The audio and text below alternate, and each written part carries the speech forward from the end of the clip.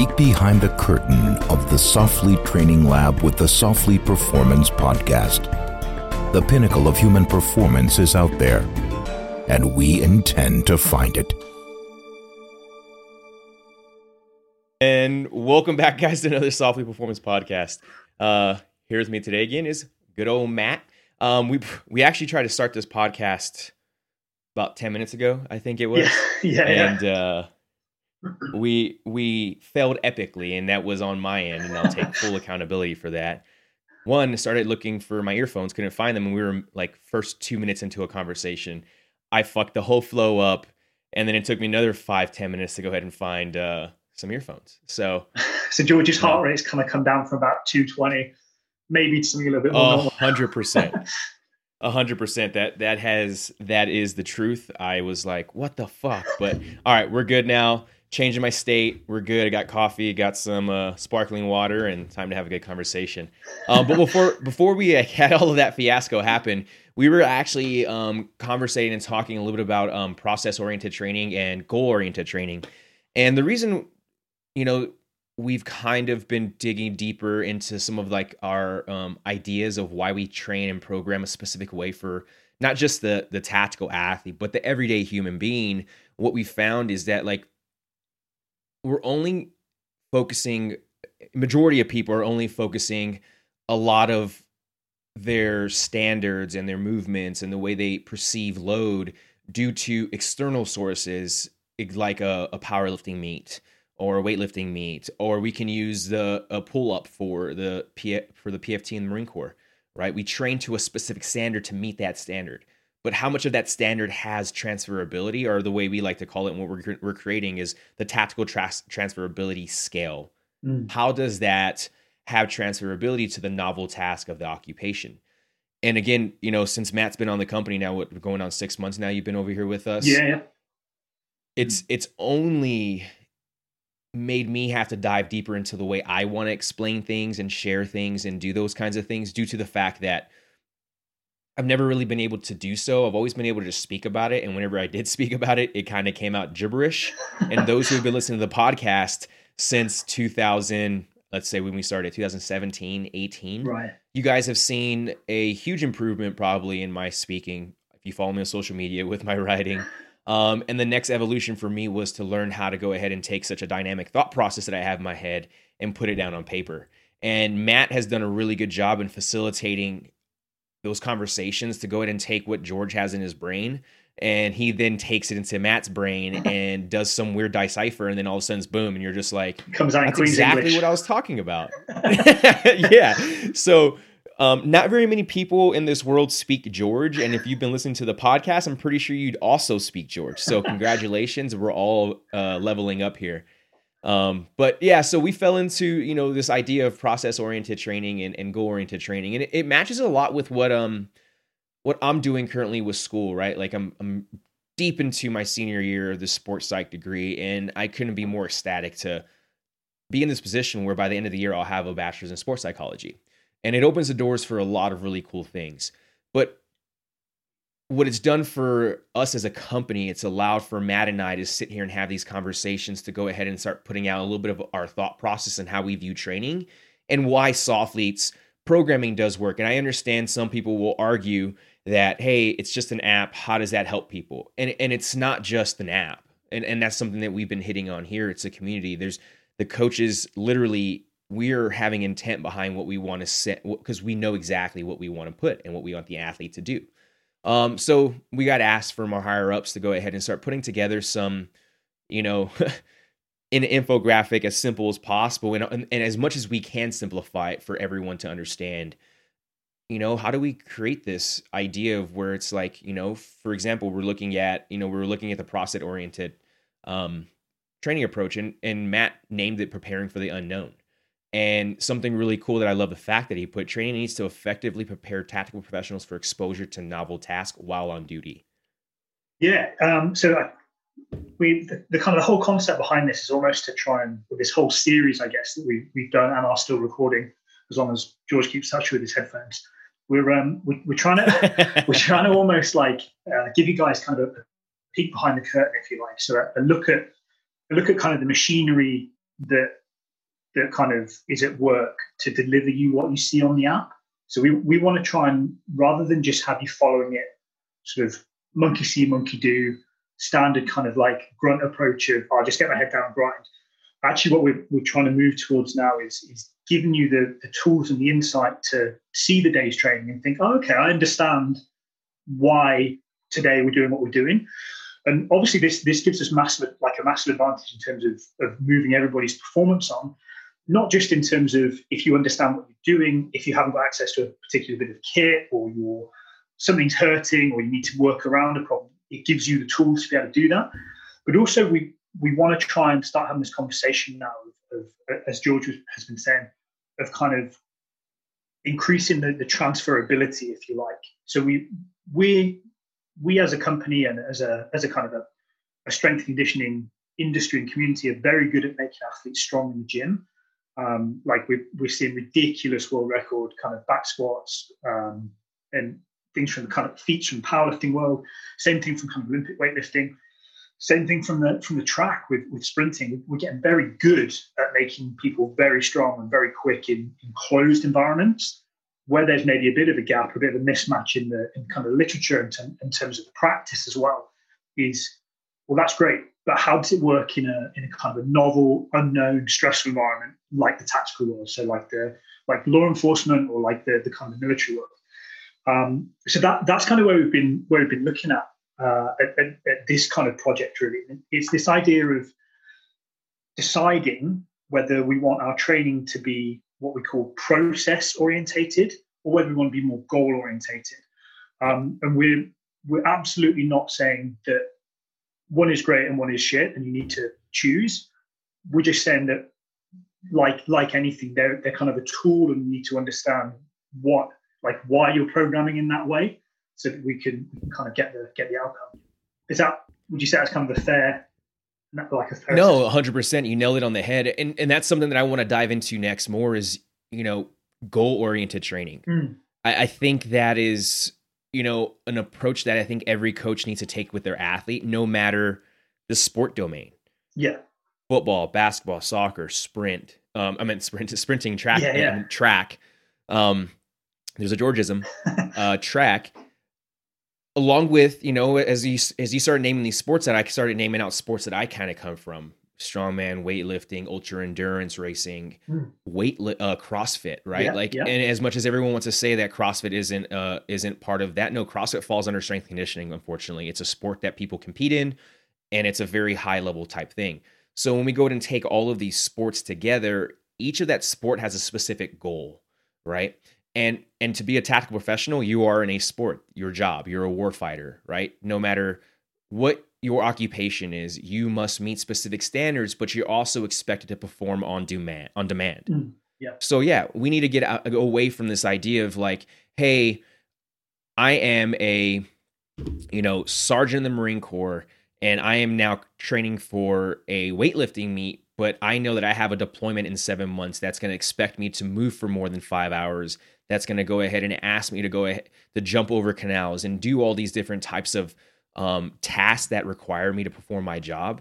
What and how does weightlifting have transferability to that, right? Without setting me up for failure. Yeah. And maybe just to kind of set the scene for guys who perhaps, if you're not kind of super into this area of performance and of fitness, this idea of open and closed skills. So a sport like weightlifting, be that powerlifting, be that Olympic lifting, to a certain extent, you could argue CrossFit and strongman as well.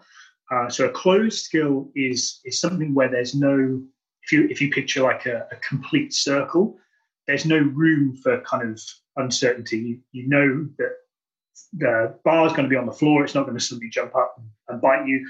You know how much weight's on the bar, and you've got like a certain amount of time to kind of complete the lift. So there's no reactivity in that. Whereas like an open skill, so for instance, George, you mentioned basketball and football, things like that.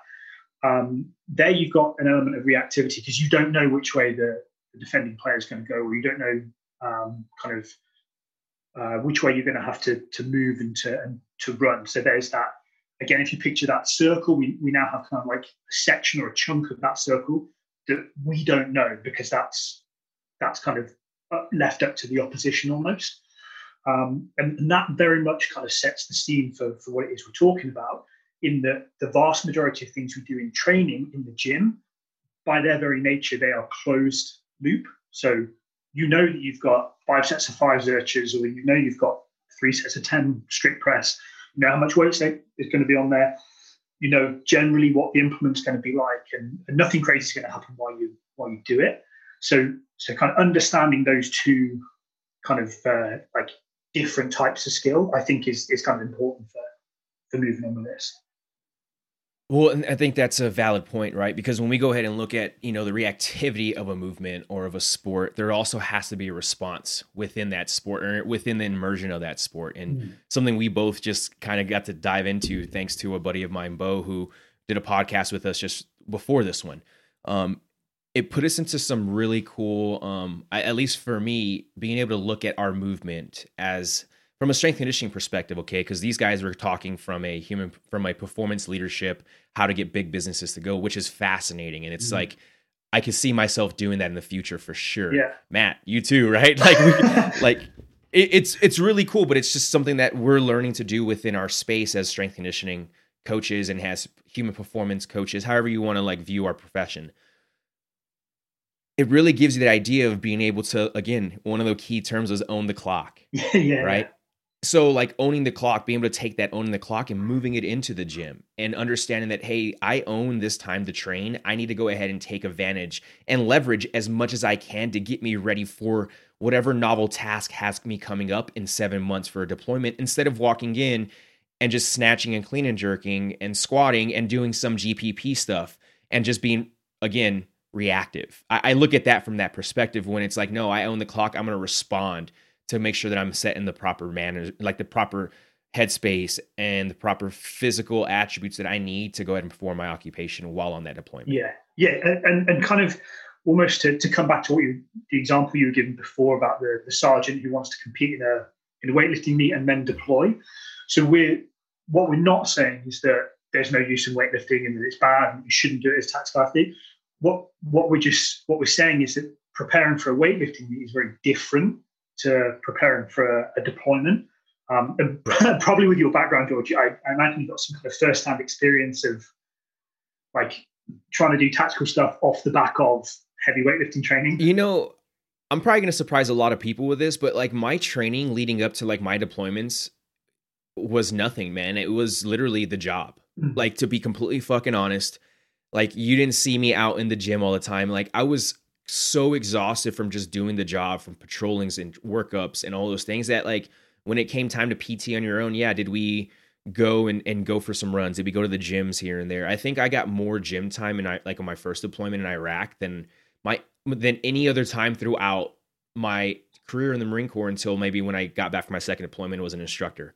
But to be honest, it was just like I was always doing the job. So I think that's what kind of helped carry over to be able to still put on a ruck and run for 10 miles, because we would still have battalion, PT sessions where it was like, as a recon unit, it was like, hey, put a ruck on and ruck to the beach and then fin or something, fucking hard as fuck that they want to go ahead and make sure everyone can still do the job, even though we are doing the job. That's ultimately SPP, isn't it? That's how you can't get any more specific than doing the job. So I guess you can say that, right? Like I was in the very SPP aspect during the time I was in the military. And maybe it was just because of how kinetic and how crazy the time was from, 07 all the way to the back end of 11 of the time when I was operational and doing deployments and workups and doing all those things. So then when I got to the schoolhouse, and the schoolhouse op tempo was completely different. Right. So I was able to train that way. And that's when I started kind of doing more, functional fitness, weightlifting, endurance had always been a thing I've done since a kid. I had played soccer for my whole life, a goalkeeper for 13 years. So it was kind of one of those things where I just kind of had the endurance slightly background already. So I kind of just fell into it. Luckily I had a swim background because I was a lifeguard in high school from like my freshman and sophomore year before I dropped out my senior year for a little bit. But yeah, so I had a lot of these other things from life that kind of helped carry over. And yeah, I guess a lot of what just kind of helped me get through and look at my training from that was I didn't start really training physically to get the tactical fighter or tactical warfighter ready until I got to until I was actually in my second deployment in 2010. Sure. When I was like, holy shit. Like when we come back from, missions, and there was times we were out for 60 days straight to where we had to train with whatever we had there. But then when we came back for a couple of weeks, we were able to use the gym. And that's when I kind of started realizing like, oh, I was like, I needed to train because I needed to keep up my system for my missions. Right.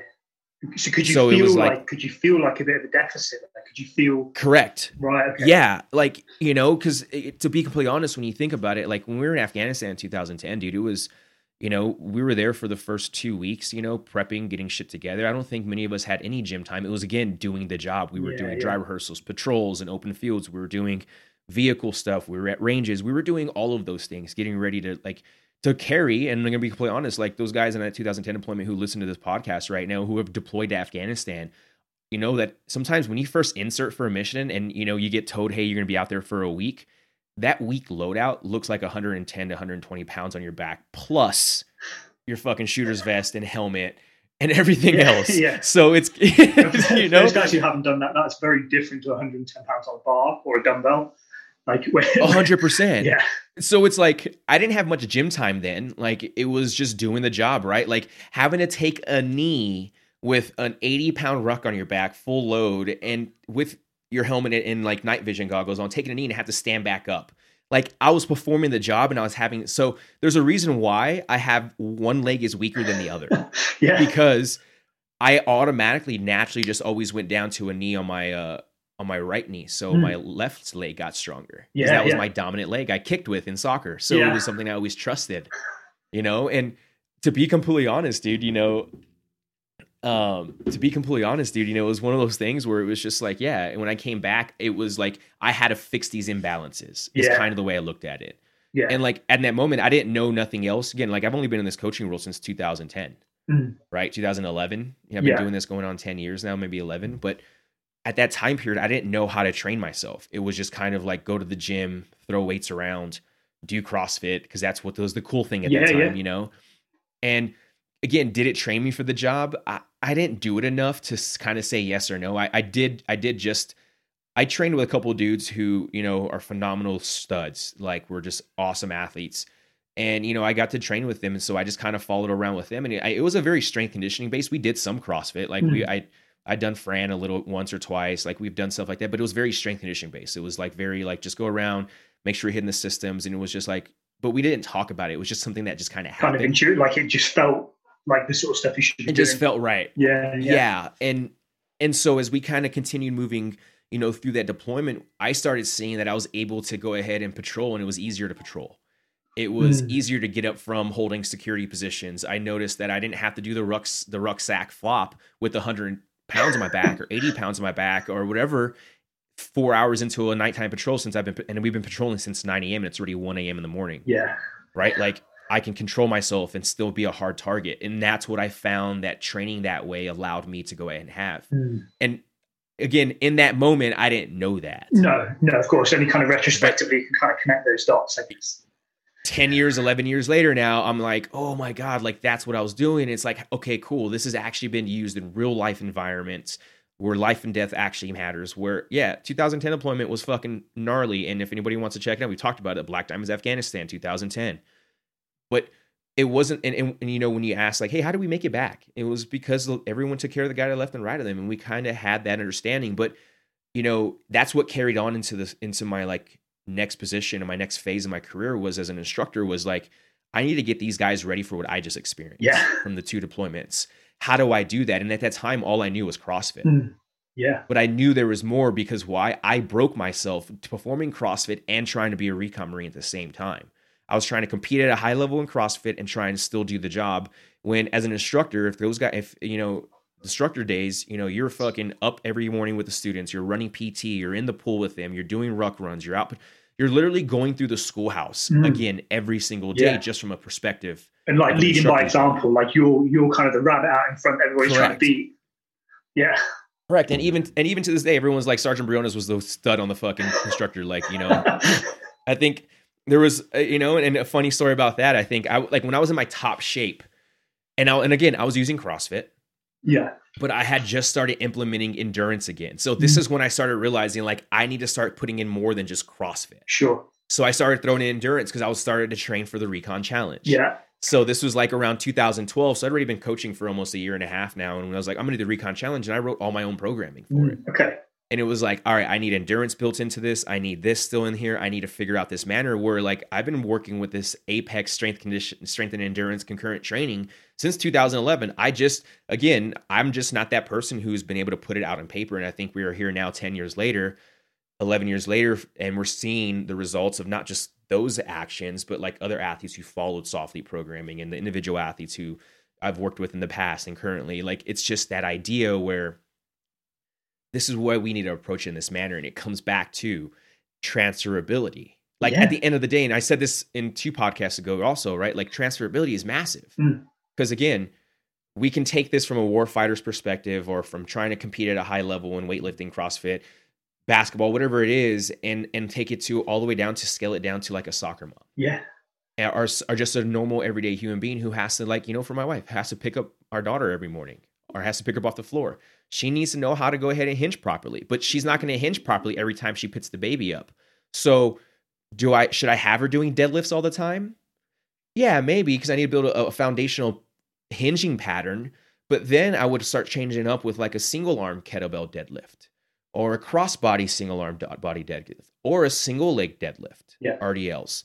Why? Because that has more transferability to her everyday outcome. And I want to say job. I'm not going to fucking disrespect women that way. Yeah. I don't want to put it. Yeah, no kidding. Yeah. But it's to go ahead and to have the ability to meet your demands of life. So again, some people's demands in life expect a little bit more than others. It doesn't mean one's better than the other. It's just we have to view it from that idea of like, how do I get better for my life? Yeah. How do I become better? Yeah. So again, going back to this process-oriented training to goal-oriented training, there's a specific reason why we do see Softly's programming work so well, and it's because we can sit here and not look at it from a process-oriented training system, because we're a goal-oriented training system, meaning that we look at our training approach as at the highest level of transferability on that tactical transferability skill that we're putting together to go ahead and give them the highest outcome and success for that novel task. Yeah, definitely. So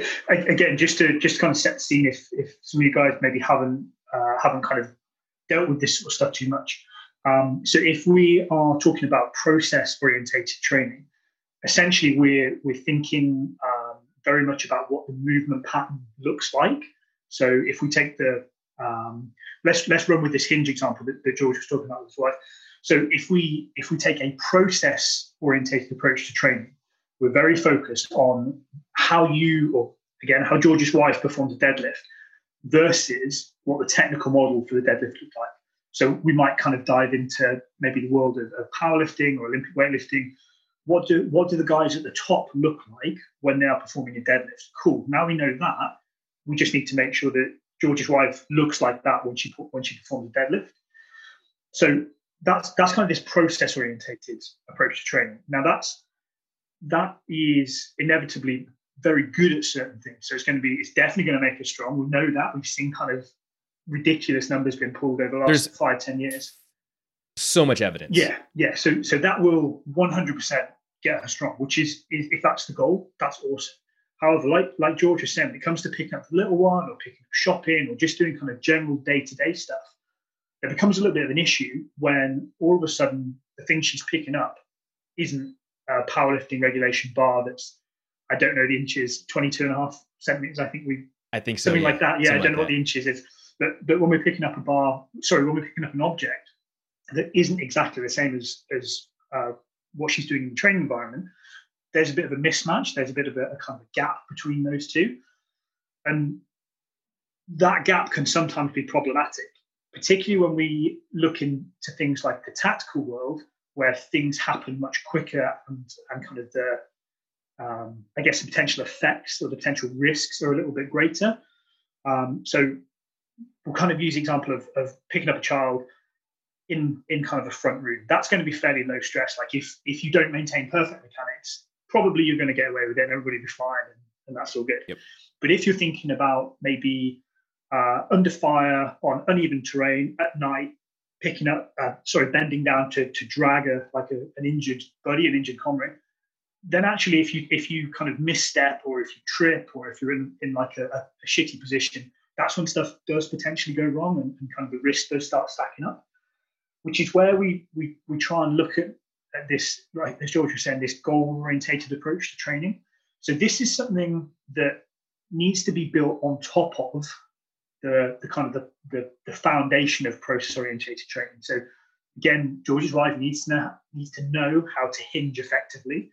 But now what we start to kind of dial into is this idea of, okay, now rather than it looking exactly the same every rep, let's try and add some variability into it. So for instance, that might be, let's try and change the height that she's pulling from. Maybe instead of a barbell, like George was saying, we use a dumbbell, or perhaps a sandbag, or something that's like a live load. Now when she comes to hinge, she knows that it doesn't matter what kind of the output, what the task is, as long as she obeys the same rules that she would have done from the kind of the powerlifting model, i.e. she keeps her back flat, she keeps weight distribution even in her feet, she's able to transfer that to real world. And all of a sudden now there isn't that disconnect. So sorry, that was a very long-winded kind of bridge of what it is we're talking about. It's good. We enjoy doing that, right? So like that's the idea behind that is, again, when I go ahead and look at this transferability scale, right, or the tactical transferability scale, you're going to have the highest transferability on the other end of that novel task at the high end. At the low end, you're going to have you're going to have, again, novel task, but you're going to go ahead and look at it from a exercise selection perspective. Sure. Right? So, again, when we go ahead and look at a process-oriented training system, it's going to probably be on the low end of transferability into a novel task for the tactical professional, or whatever the sport is, however you want to look at it. So then as time, again, as we talked about it, I lived in this very huge SPP world, right? This specific, or this SSP with this sport specific phase, which was my job, right? I really didn't start to like build that foundation until I actually got back to being an instructor, because I realized I had to do X, Y, and Z. Once I got through that, started training for the Recon Challenge, realized that I needed to increase my endurance, my strength's through the roof. I need to get my endurance up. We saw a little bit of a change, but what also increased, the strength numbers increased as well. My capacity to go ahead and do functional fitness sessions increased. But what I was missing in that moment, dude, and what was really huge, was the idea of movement. So I didn't really care about how I moved in that moment. I think this was going into like 2013, right after the Recon Challenge. Into the Recon Challenge completed, ended up getting hurt for qualifying for a higher level competition for CrossFit, and I ended up blowing out like my knee. I had some really bad problems with my knee, and from there, like I was like, like I reached this peak performance, but I did it by utilizing my youth, honestly. Yeah. Right? Like when we go and look in 2013, I was 25, I think, maybe. I'm 32, 25, 26. Had still run through gone through boot camp. Yeah, right. Gone through boot camp, did all those things, gone through selection, deployments, now instructor redoing that, now trying to do all these other things. And I found that cap, and it was like, oh, this is why I broke, was because I wasn't moving correctly. And it allowed for me to go ahead and put me into a position where, I had to go ahead and step back from this idea of SSP, right? To where it's like, oh, I need to go ahead and look at this from a general physical preparedness approach. Yeah. Because again, it was like, oh, my movement's shit. I'm like a high sympathetic state. I'm not doing all these things. And luckily, like as I started to move and became a weightlifter, and when I say becoming a weightlifter, I got to do weightlifting. And it was a fun part of my time. But what it taught me to do was slow down and learn how to move better. Yeah. Because now I'm no longer moving repetitions at high intensities for time. I'm now moving the opposite. I'm moving fucking a heavy barbell once 6 times in a weightlifting meet. Yeah. So I have to train completely different, but it's only 6 lifts, meaning that I must be able to execute the skill of that movement at its highest threshold as perfect as possible to make the lift. Yeah. So it kind of gave me this other perspective where it was like, no, movement is huge, right? And then, as I continued progressing on in my career, it was like, oh, let me go ahead and get into ultra endurance because I just want to I want to do something completely different. That's just who I am. It was a time in my life where I wanted to start chasing longer distances. Cool. But I also realized how much strength I needed for that to do so. And that was watching me go from this weightlifter to like a functional fitness athlete to this endurance athlete within a year. Yeah. That's a pretty impressive transition. Correct. Like, and I take full value and like, yeah, it was fucking cool. I had some really good coaches that helped me kind of understand and learn this, and, you know, to kind of create my own methodology and ideas from it. And that's kind of what happened. Right. And luckily, like, the only real injury I got out of ultra running was a sprained ankle. Wow. It was a really bad ankle in a 100-mile race, like 50 miles in. And that was acute. Like, you just kind of rolled, like, it just rolled. And what happened was I actually cramped up and my leg locked up and it rolled. Yeah. Wow. Yeah. And that was due to, again, something we're trying to talk about in the CWS system, or the conscious warrior system, is how does temperature affect us? The environment's temperature affect us. Mm. And this is, again, we can go down a rabbit hole, but I just didn't have enough. My training for that race was a shitty weather period for California, where it just rained all the time. And then all of a sudden, the day of this race, it's fucking 80 degrees out when it's been 60 degrees out. And, you know, I hadn't trained to like uphold how much salt and magnesium and potassium I needed in that. It was like, fuck. By the time I got a hold of that, I was able to. Yeah. That was the only real injury that I saw with ultra running when I started upping my miles, and some tightness in the knees, IT band stuff. But I think that just comes with wear and tear as you increase. And I understand some people are gonna be like, there's no fucking way that happens.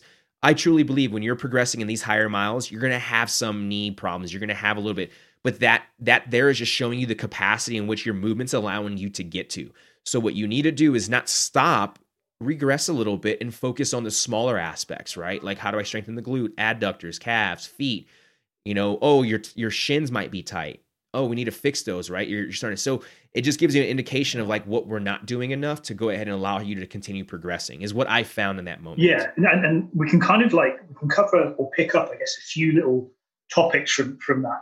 So we can, I think that emphasizes the importance of having like a GPP, like a general physical preparation phase, where rather than doing to get better at running endurance, just running endurance, we kind of want to look at the bigger picture. And that kind of goes into, again, some of the stuff we cover with Conscious Warrior, with this idea of how can we systematically find what our limiting factors are. Correct. And almost running like a gap analysis. So either between this is where I'm at the moment, this is where I want to be in 6 months, or this is where I'm at the moment, this is where the normative data, the best in the world, whoever it is you compare it to, this is where they are for that, whatever that capacity is. And I think the more you can kind of preempt and figure that stuff out early and then kind of train for it, the less you get to that point where in endurance running or endurance training, where you're doing as much as you can, getting broken, having to take 2 weeks off, doing as much as you can, getting broken, having to take 2 weeks off, because you kind of then, if you can preempt it, you can stay ahead of the curve, and you can, so you're saying about like kind of glute and hip extension, for instance, if you know that that's a limiting factor, that's something you can kind of prep and develop in the gym, in the weight room, or kind of on the track if you wanted to. Correct. So that then you get that stronger, or you get that more efficient before it becomes a problem and your knees start hurting or your ankles start hurting. And that's the thing though, right? But the thing is though, is like especially when you're pushing those kinds of things, right? For example, like when I say a thing like an endurance race, and I'm going to preface this with, you know, take an individual who is training for a tactical competition like Ranger Challenge or Best Ranger Challenge, Recon Challenge, any kind of event like that, where they're expected to move over 30 miles or expected to move over 20 miles with the load on their back. When you're pushing at that limit and you're doing that, you are going to see some breakdowns in efficiency. Mm. Why? Because but that is completely normal. Yeah, we're on the fringes of what human physiology is capable of. Performance doing. Is right. Like we're getting there, and it's like, oh, I burned my hand a little bit. Okay, so it's showing me something. Let's fix this up, recover, boom, boom, boom, and then let's push back into it a little bit more. Because by doing that, it allowed for us to kind of let that stress levels and the body kind of recover, which regenerated us to go ahead and give us a little bit more room for that capacity. And I think that's something that a lot of people don't realize is they'll go ahead and get that injury, or let's say they start having tight shins, right? Which most of the time, if you start having tight shins, it is a sign of shin splints.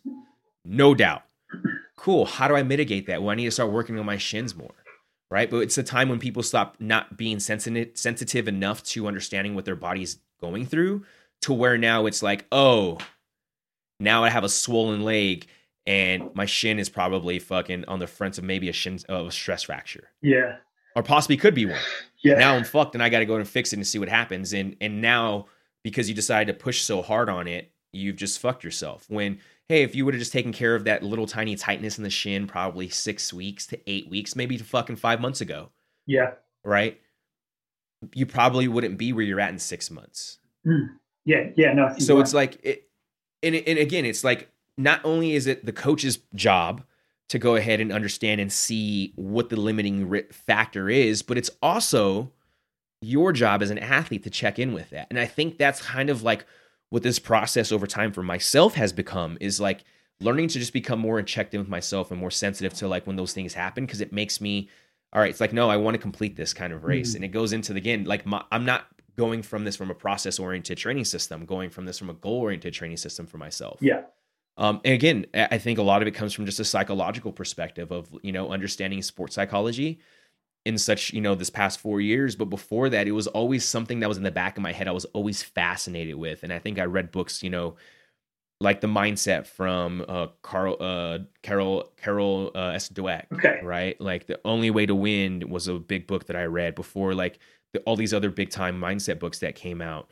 The Conscious Coaching from Coach Brent, that kind of stuff. And it was just always something that I always thought. And I try to always apply those things to my training systems, because I was like, there has to be some other way to do this than always having to be broken. Because again, from 2010 to 2015, you can ask a lot of tactical athletes. There was a lot of programs out there that were just breaking dudes. If they weren't able to handle the load, they were breaking either at selection or prior to going to selection. Yeah. And the goal was like, okay, how do we approach this? And it's like, no, I must peak at selection. I don't peak prior, and I don't go in over peak, meaning that's why I got injured at selection. So it's like, when we look at this progression, it's like, no, how do we go ahead and understand training the tactical professional or the everyday athlete? It's like, no, there's a reason why strength conditioning has been here for a reason. I think we've just got so far away from the understanding the transferability effect of what we can get from fitness and wellness and strength conditioning to help us go ahead and live a better life, right? And that's kind of the idea here, is like, it's really cool to see us putting this together. And then I'm also putting together, the whole idea of like goal perspective theory from the psychological standpoint, because again, when we talk about goal perspective theory, a lot of people assume that it's about goal setting, when realistically it's not. I can say, do you want to just unpack that a sec, George? Do you want to just kind of give the guys a quick overview of sort of what it means and where it fits in? Super easy, and it's not, it's something that we've always done, I think, as coaches. I think we've always assessed like what type of athlete that they're working with. And if you haven't, like, that's maybe something you should start doing. Will give you a better insight. But that's the idea behind goal perspective theory, is understanding how the athlete thinks, reacts, responds, and ultimately motivates themselves to go ahead and accomplish whatever goal they're setting out. But again, coming from this conscious warrior system that we've been talking about, that we're putting together here with Soflete, is all of those things are all interconnected, right? They all need to be interconnected, meaning that we need to understand what type of goal orientation the individual is, what type of goal involvement, right? And then motivational climate. And you're probably like, well, what are all those three? Goal orientation is simple. It's just the type of orientation that you utilize to go ahead and accomplish a goal. Meaning, are you more of a task-oriented, mastery-oriented, meaning that you do this for mastery and self-improvement? Cool, because if that's who you are, that's what motivates you to do something. But then you have those who look at it from a ego perspective, right? Which, I'm here to do this because I want to beat the guy to the left or the right of me. Or the opposite, they're utilizing their ego as a way to motivate themselves through social approval or social evaluation.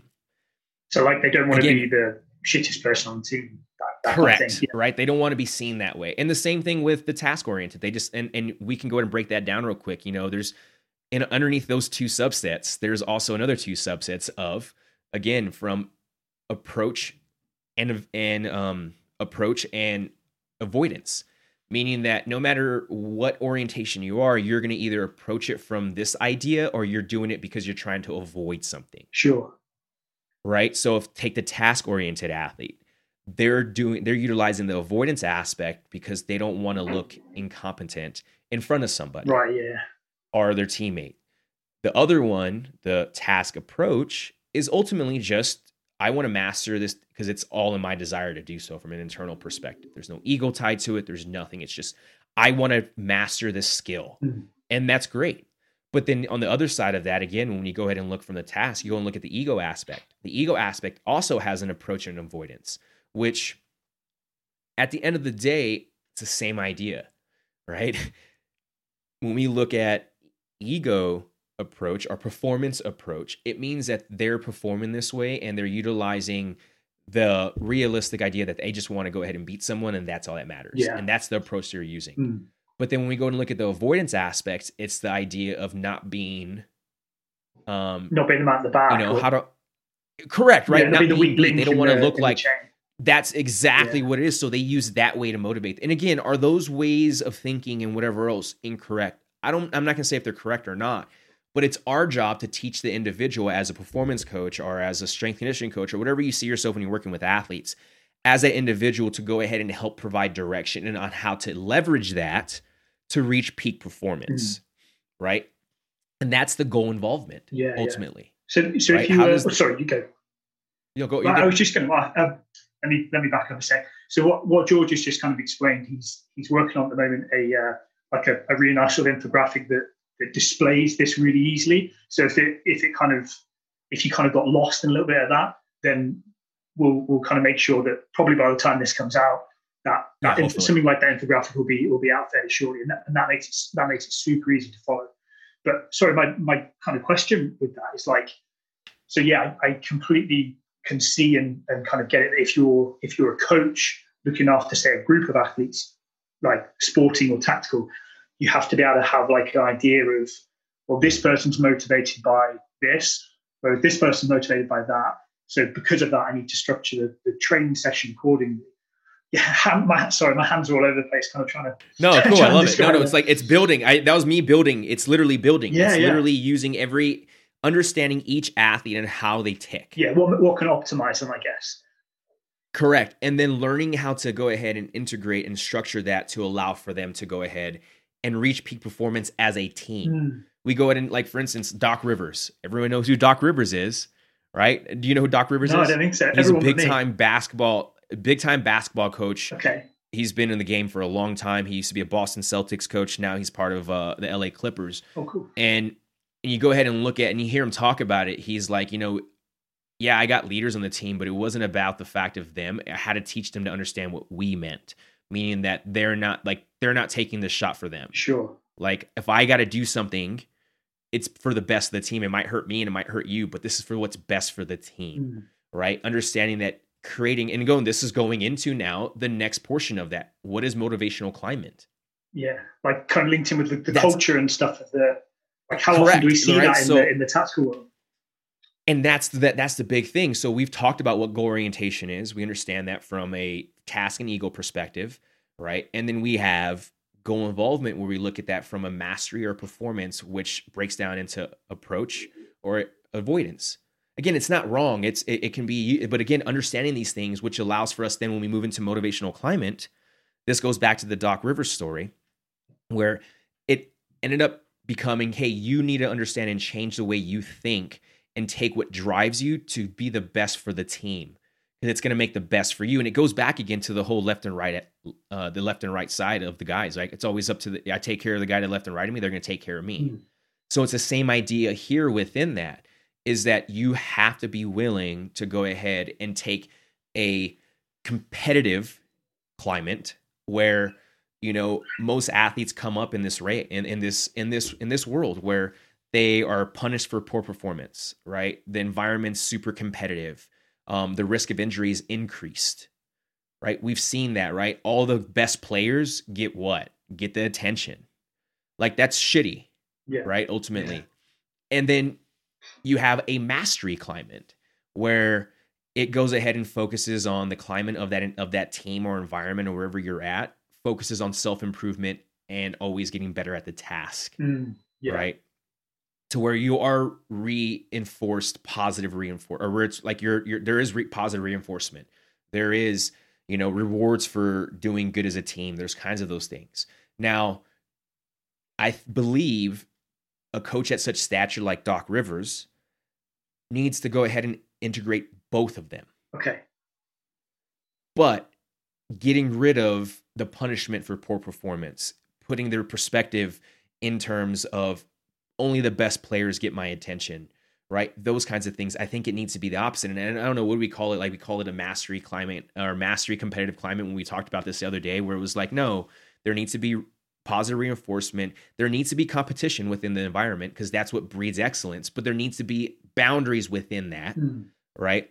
Every athlete should get attention. And realistically, if that top athlete's that fucking good, then they don't need that much attention. Yeah. Well, if they're at that level, maybe they're actually doing peer on peer teaching, right? Because then what does that do for the coach? It frees up energy to not to be spend so much time on them, and they can observe and see how everyone is leveraging each other's goal perspective, right? And then from there, he can then leverage it for himself to make the team better. Yeah, and that's ultimately what we want, is that empowerment where actually the coach, this is kind of looking probably with a bit more of a tactical lens, but ultimately we want the guys and girls like in that team to operate as a unit without needing the coach, like, or the facilitator or whatever, to provide input.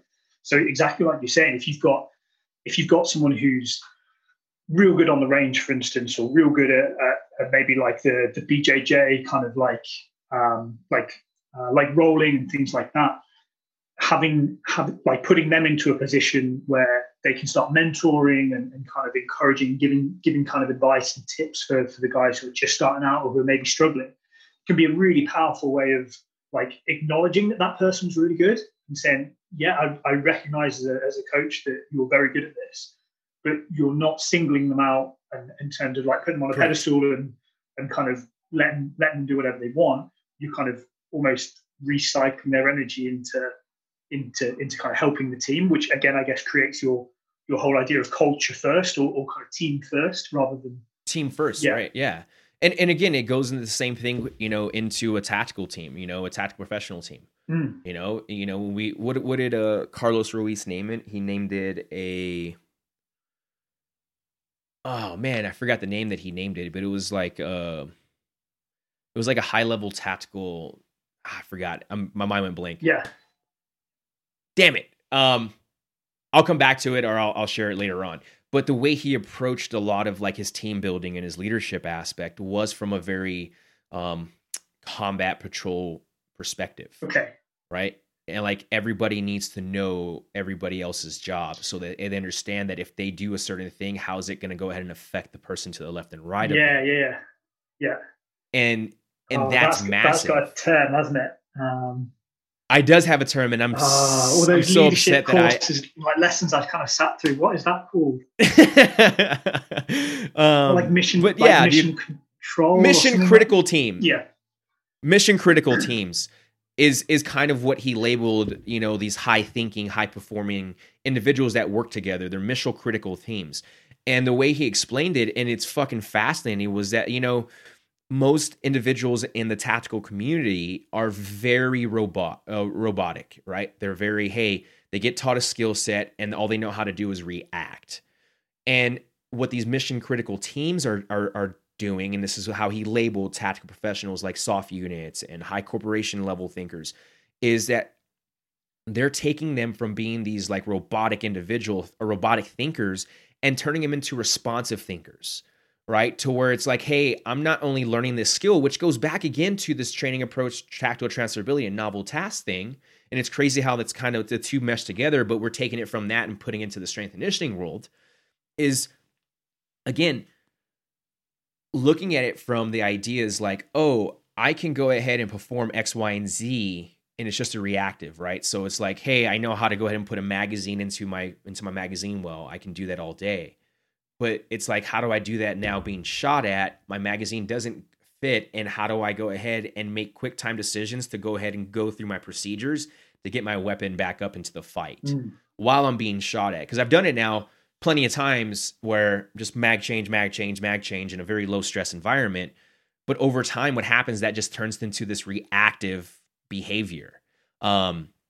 And it doesn't allow for you to have a responsive behavior, meaning that you now like can slow down, own the clock, like we talked about, figure out where we're going, and being like, oh shit, I need to go ahead and work through this process real quick. And Boom. I think in some areas, like having that kind of reactive sort of process, i.e., if situation A happens, I will do response B. So some situations that's really important, that is ingrained. So like, things like mag changes, stoppage drills, like you were talking about maybe last time, I think, where we were discussing like cutting away in a shoot, like cutting away the first shoot. Things that are like, they require very quick sort of responses, very quick reactions, but there's not like a ton of kind of different avenues to go down, if that makes sense. Like so for instance, in the parachute drill, there is only one correct response. Like you look up, you don't see the chute, then it sets off this chain. But like where I think there's a real place for like the kind of responding rather than reacting is things like, and I guess it's kind of like in the media at the moment, there's things like kind of reading a perceiving threat. So rather than just seeing what you think is a weapon and engaging, like having that kind of space to like look at the kind of the surrounding environment and kind of pick up on any sort of on any cues that might give you more information as to what's happening, so you can make like a better informed decision. So like that's the idea, right? And it's kind of like crossing that threshold, right? Once you've, like when we talk about the gas model, right? Like once you get into resistance phase, like there's no backing out of that. If you try and back out of it, you're fucked. Yeah. It's the same thing with someone who, you know, for example, jumping out of an airplane with 100-pound fucking ruck on under night vision goggles, and you have to still go through all your procedures and you can barely see the fucking DZ, right? Like once you cross that threshold, there's no turning back, but only going through the high risk procedures that are going to keep you alive. So the reactive for that is jumping out of the airplane. The responsive for that is now being able to go through that. But then there's also a reactive to when the chute's supposed to open up. Then there's a response from that. And again, that's the idea, is like, hey, it's not just about reacting, it's also about how to respond from that. So it's like our follow through, right? We'll go ahead and use the same individual who has to jump over a canal 3 to 4 feet with 40-pound ruck and full combat load, side sappies, helmet, everything else under night vision goggles. It's not about how that foot lands. They understand how to react to that jump. It's about the follow through and the response of what he does after that. Sure. Right? So it's like, is he so fixated when his leg hits the ground that he has to look where he steps? Or did he already approach that and know where he's landing to where he can walk on from that to get his eyes back onto security where he needs to? Yeah. Right? And like that right there is that critical thinking where it's like, no, that's being responsive, meaning that, oh, I'm looking ahead already. And I think, I forgot what it is. It's like 300 seconds, you know, you've already thought about something in your next like reactive moment within 300 seconds or something like that. Don't quote me on it. But that's the idea, right? So if I'm like, for example, like we had to do that quite a bit of times. I think that's the reason why I put that, because it resonated with me, you know, with your gun, full ruck on, everything else, you know, combat load, helmet, you know, it's 2 o'clock in the morning, 1 o'clock in the morning, and you have to hold, like you have a danger area crossing over this canal, and you literally have to start like a little tiny run, jump over that motherfucker. And it's like, you have to be knowing like, hey, what's on the other side already? And potentially you use your buddies that have already crossed over to know like, hey, it's smooth, land here, so you can keep following through. So now your buddies who have gone before you have now lowered their injury risk, right? Now it's on you how to land. They're like, hey, we adjusted the environment a little bit when we go back to the dynamic systems theories. Like, hey, we kind of gave this a little bit. Yeah. Cool. Now you just help increase the potential for him to continue moving forward, get into the patrol, which now, again, you're able to now have the cognitive load to go ahead and focus on what? Your security to the left and right of you once I hit the ground, instead of having to be worried about like rolling my ankle, or, hey, is my body going to be able to handle landing with this ruck on my back when I jump over? Yeah. Those things go away. So I think that's a lot of what it comes down to, is when we go ahead and look at, you know, process-oriented training and goal-oriented training, all we're really doing from a psychological perspective is really trying to develop and increase the capacity in which the amount of load cognitively you can handle. Yeah. And still perform a movement under high stress and still have it be a low stress, a low injury risk for you. Yeah. I think you're right. Kind of almost creating, more variability, I guess. Being able to buffer more variability. But like with the guys that are kind of potentially listening to this and thinking about like, so what does this mean for my sort of training? Have you got any perhaps from the psychology perspective first around goal setting and things like that. Have you got any tips or tricks where people can figure out like, or maybe help hone in what it is that motivates them and how to leverage that? It's kind of funny you asked that too, because it kind of goes down to, and as cliche as this says, because I love how you say that too. He's like, oh, this is, we pick on each other, but everyone's gonna be laughing. But the smart approach, the smart model, like as much as like mainstream or however you want to look at it is, like you can take that and utilize it in any way you want. Again, leveraging it and responding with your own goals to do so, right? So like, be specific about whatever goal it is you want. Like you can totally do that. Can you have multiple different goals under the SMART system? Sure. Go for it. Just rank them in priority of which one do you want to get to the quickest, or which is measurable in terms of what? How do I measure that I'm making progress with this? Well, no one is telling you how to measure that. You can measure that yourself in any way possible. Again, understanding how you tick, right? Creating that sensitivity to yourself. We know that what? Attainable? Yeah. Right? Yeah.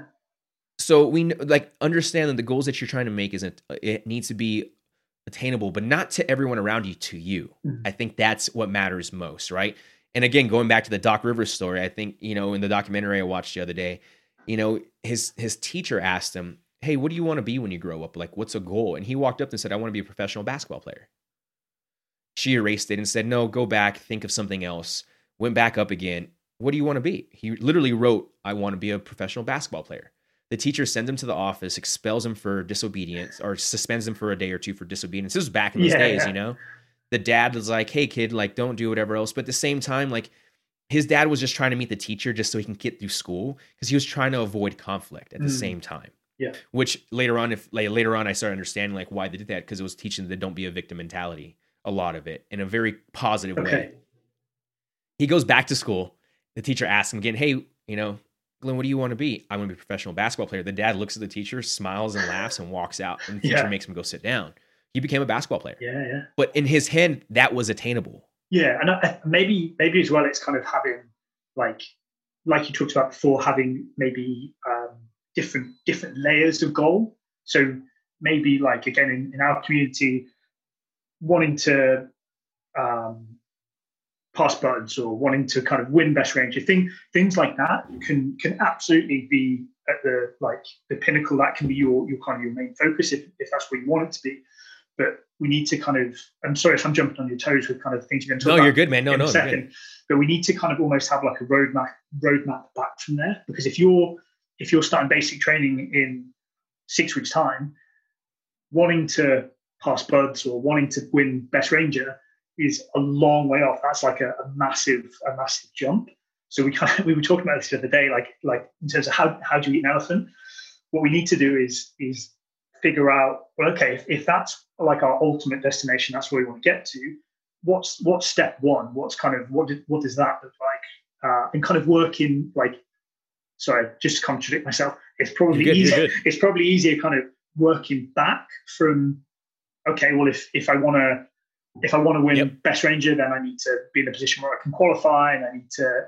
And again, I'm kind of way out of my knowledge zone here, but do you know what I mean? You need to be able to work back in terms of setting milestones so that you can then have. Correct. Well, step one is tomorrow morning I've got to get out and run, or I've got to get up and train, and then you can start achieving, like you can start kind of taking bites out of the elephant today, rather than I can't really achieve my goal for another 4 years, so I'm not going to think about it.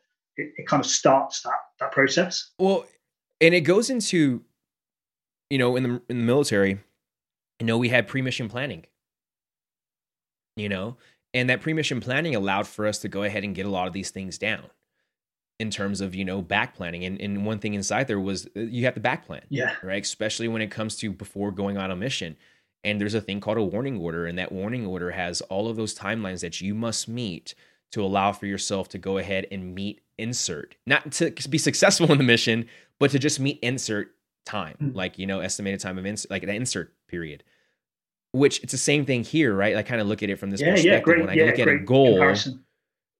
And like, again, that's something that, again, I'm working on the outside of like, how do I take military skill sets as we have and help transfer them into this everyday life for honestly the transitioning veteran to go ahead and still understand how to take a skill set that they learned in combat or whatever else, as it was meant to be an instinct for survival in that period or in that environment, to where now it's just an instinct of, it's not an instinct they can utilize here, so it's bottled up. Yeah. So it's like, if we can go ahead and create that, that's one of those things where it's like, hey, we've all written warning orders. We all know what that looks like. We know that like we must meet timelines. Why not do that for a goal? Again, it doesn't need to be done within 24 hours. It could be fucking 6 months. You can put a warning order, you know, and have something on it that says 3 months or in January, or June 8th, I need to be here. Yeah. Cool. But at the same time though, it's like, that is something that's reliable, right? You gave yourself that, it's attainable, it's measurable and specific. And it's a very timely fucking timeline for you. And I think I can blend those two words together. I think that flowed. But it's very timely. Well, it's Softly's podcast. We're just able to do it. It's a very timely It's a very timely, you know, approach to this goal. So it's kind of the same thing here when I look at a warning order and how we pre-mission prep and how we get things ready. Like, oh, the terrain model needs to be ready by this time. We're going to be briefing the terrain model in 2 hours. Hey, the route needs to be done within this time. Hey, the comm plans and all these things need to be taken care of. Dry rehearsals go during this time. All right, cool. Hey, it's all of that. Those all need to be laid out for people who are looking to do that. And again, coming from an athlete perspective, when I put myself in shoes as an athlete, because I still am, I believe that, just for life, I have to look at it from that same perspective. And again, it's called structure. Right? There's times where you don't need structure and you need to just go ahead and go play. And again, going back to the whole Doc Rivers fucking documentary, I think it was great because, and I thought about our conversation with the dynamic systems theory is like, he's like, I never used the word practice. I never talked about going to practice basketball. He's like, I used to always, I'm going to go play basketball. Yeah. I mean, that's all because it was a sport he loved. It was something he loved doing. He was like, I didn't practice, I played.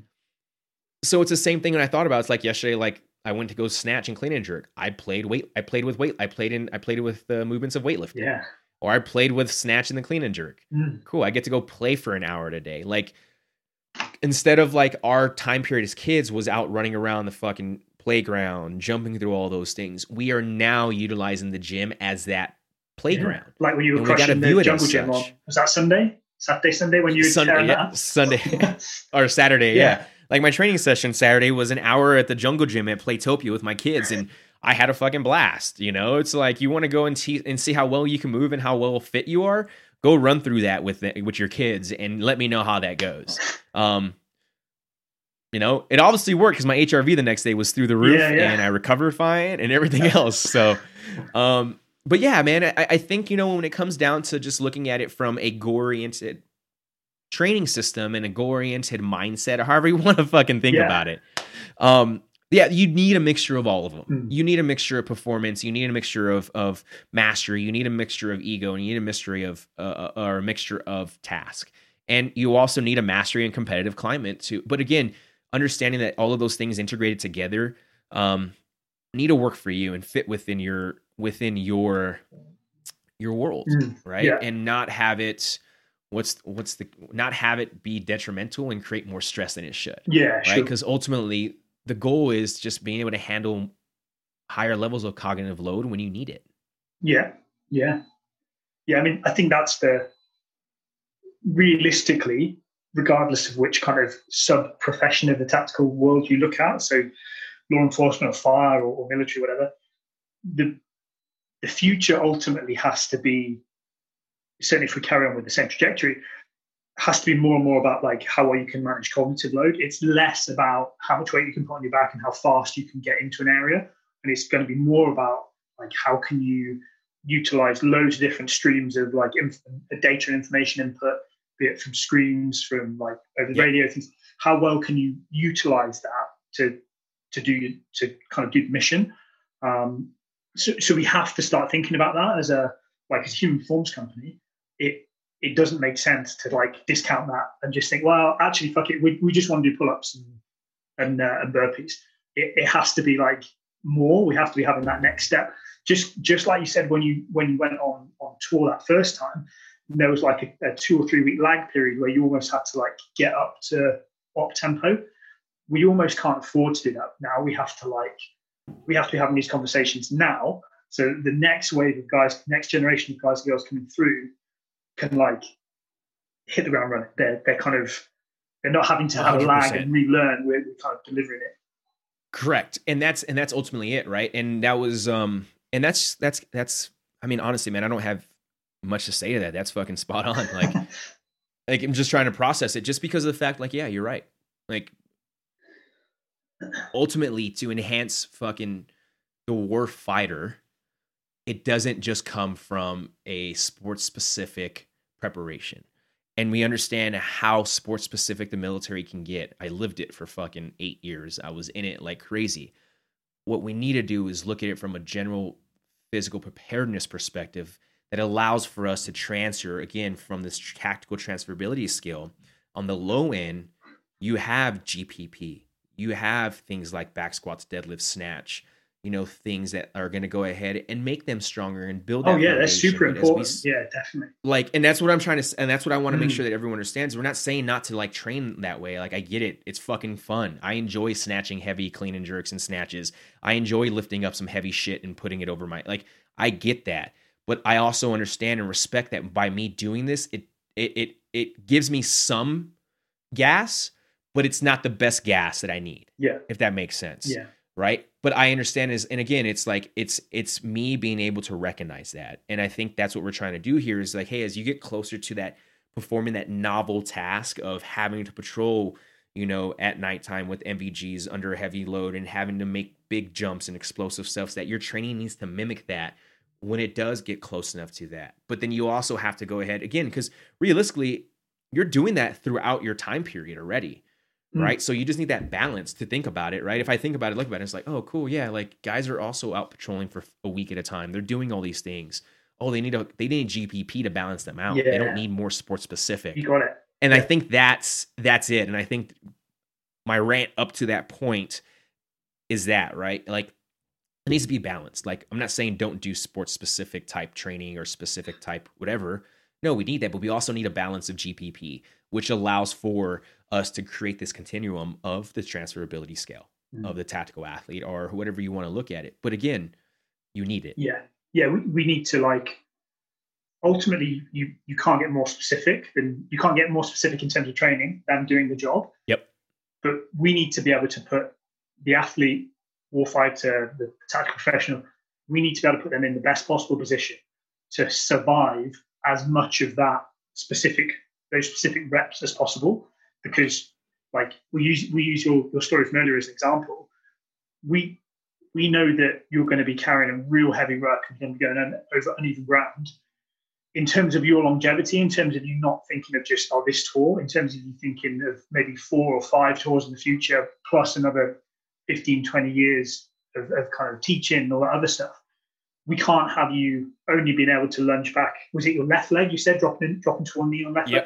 We can't have that as your only option, because real quick we know that, like you said with the ultra stuff, that's gonna kind of run through its rep cycle, its burn cycle real fast. So it's about how can we use training, and by that I mean kind of the stuff we're doing in the gym, to support and allow you to do more work specific stuff, so you can do that longer, so you can be better at your kind of profession and career and stuff. Dude, 100%, 100%. Well, that's been an enjoyable hour. Those who have listened and have any more questions, if you want to reach out to us, please do. George@Softy.com, Matt@Softy.com. And we're going to continue putting out more information about all this stuff. We're going to continue to, share more of what we're doing. And we're excited about it. Like I said, this is something that I think we're finally able to kind of talk about more in terms of, getting our thoughts out and having it come across. So if you guys have any topics you guys want to hear us talk about or anything, send them our way. Again, thanks for listening. Matt, you got anything, homie? No, just appreciate you guys' time. Thank you. Thank you, George. Thanks, guys. You're welcome. And if you're new to listening to the show, guys, make sure you head over to train.softly.com and check out our 10-day or 7-day trial. And see what we have if you're new. And if those who are listening, please share this with anybody outside of the circle. That'd be rad. Kind of get this idea of thinking how to approach training from a